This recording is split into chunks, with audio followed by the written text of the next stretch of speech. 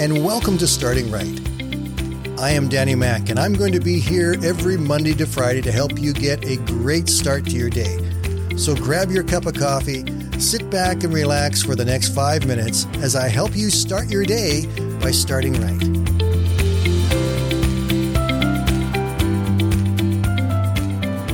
Good morning, everybody, and welcome to Music Monday. And that means I get to do one of my favorite things, and that's talk about Christian music. I love listening to Christian music, and I listen to all kinds of it.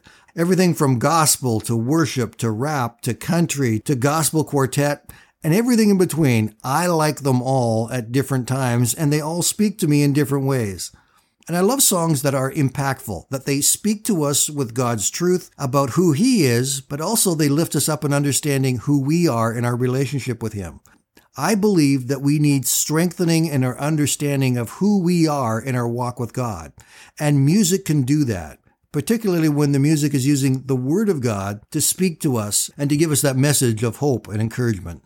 Over the last year or so, there's been one group that I've added to my favorites list. It's Maverick City Music. I really like what they do. I like how they make their songs all about worship and how they use scripture as the core and the source for their lyrics. The song I want to talk about this morning was released back in 2021, but beginning on April of this year, it was on the radio, and it has grown powerfully in popularity as people are drawn to the song Jireh. The Maverick City team has masterfully taken 3 scriptures and woven them into this song.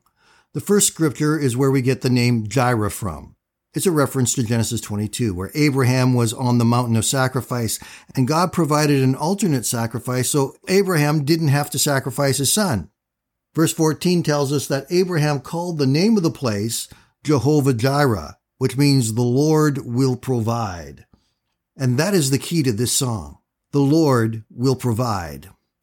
Throughout the song, we are reminded that God's provision and His love for us is enough. In fact, it's more than enough in every circumstance.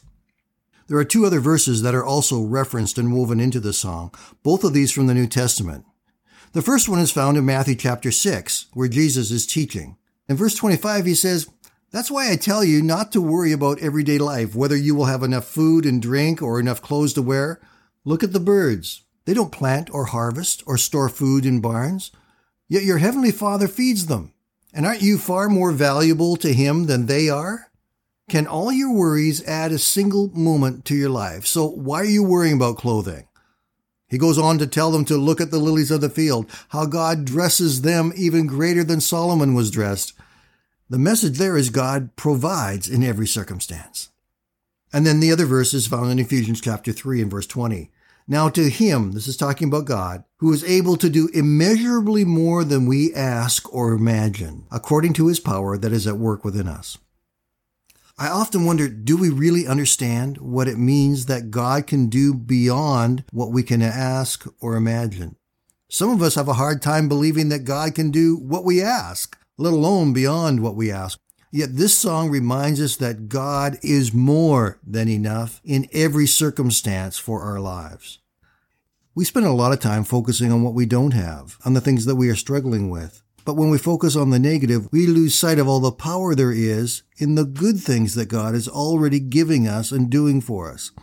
Remember, He is capable of doing more than we can even imagine or think. And so that's a call to our faith, a call to start to believe for God to do more.